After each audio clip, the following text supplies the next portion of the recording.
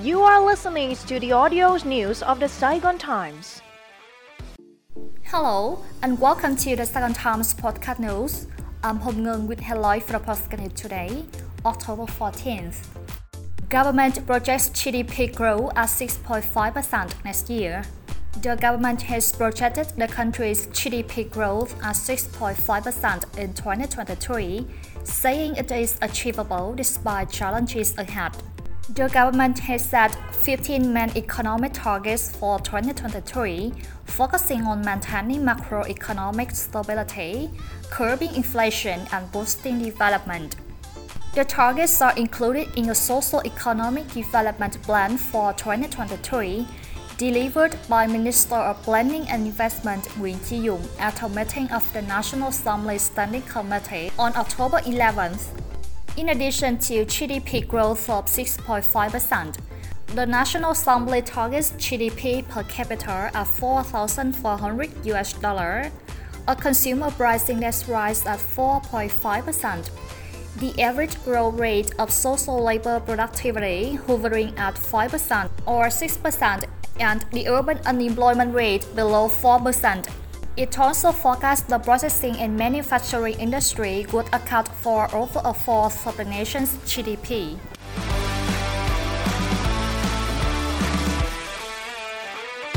Transport Minister set to leave office. Minister of Transport Nguyễn Văn Thể will be leaving office when the National Assembly holds its next session next week. The Prime Minister will present a formal request to the National Assembly, the country's legislator, to relieve Nguyễn Văn Thể of the post of Transport Minister for the 2021 to 2026 tenure. According to a plan prepared by the National Assembly Standing Committee for the upcoming National Assembly session, the National Assembly will elect a new Auditor General to replace the incumbent Trần Sĩ Thanh, who took up the post of Hanoi City Chairman in July this year. At the National Assembly session expected to start on October 20 and end on November 15, the legislator will also hold a vote on the appointment of new health minister.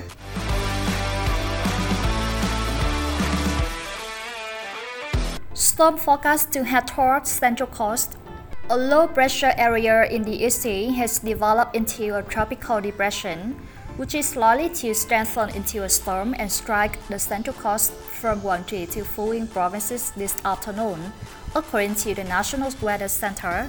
By 1 p.m. today, the tropical depression could be some 190 kilometers from the mainland between Quảng Ngãi and Bình Định. It is expected to move west-northwest at 10 to 15 kilometers per hour and could strengthen into a storm.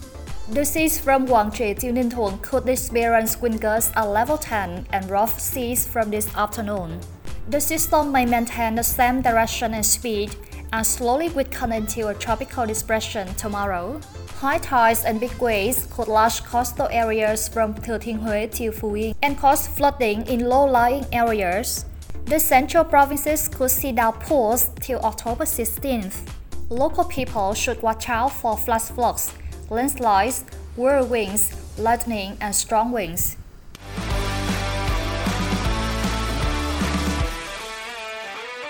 EVN proposes green energy projects in Gulf of Tonkin. Vietnam Electricity Group, or EVN, is seeking approval from the government to develop 4,000 megawatts wind power projects off the Gulf of Tonkin in northern Vietnam to ensure national energy security. The proposal by EVN is part of the 5,500 megawatts power supply to the country's electricity system by 2025, including 4,000 megawatts of wind power and 1,100 megawatts of solar power. The Gulf of Tonkin provides favorable conditions for the development of offshore wind energy. At a height of 100 meters above sea level, the regional wind speed ranges between 7.5 to 8.5 meters per second. According to the Danish Energy Agency, the potential may allow for offshore electrical production of 18 gigawatts. EVN stated that energy consumption had risen quickly in recent years, putting pressure on the handling capacity of the current energy infrastructure.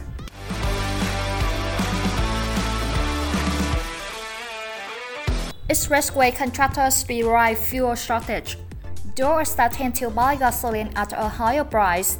Dù vậy, phần thì expressway contractors are still facing a shortage of fuel for operating machinery. The fuel shortage in the past few days in southern Vietnam has hindered the construction pace of the expressway. The expressway is scheduled to be completed at the end of the year. While all the contractors are expediting work to meet the deadline of the project, they now have to face a lack of gasoline. To ensure the project progress on schedule, many agreed to buy petrol at a higher price. However, the supply is still limited. If the situation is not tackled soon, the project cannot be done at the end of the year.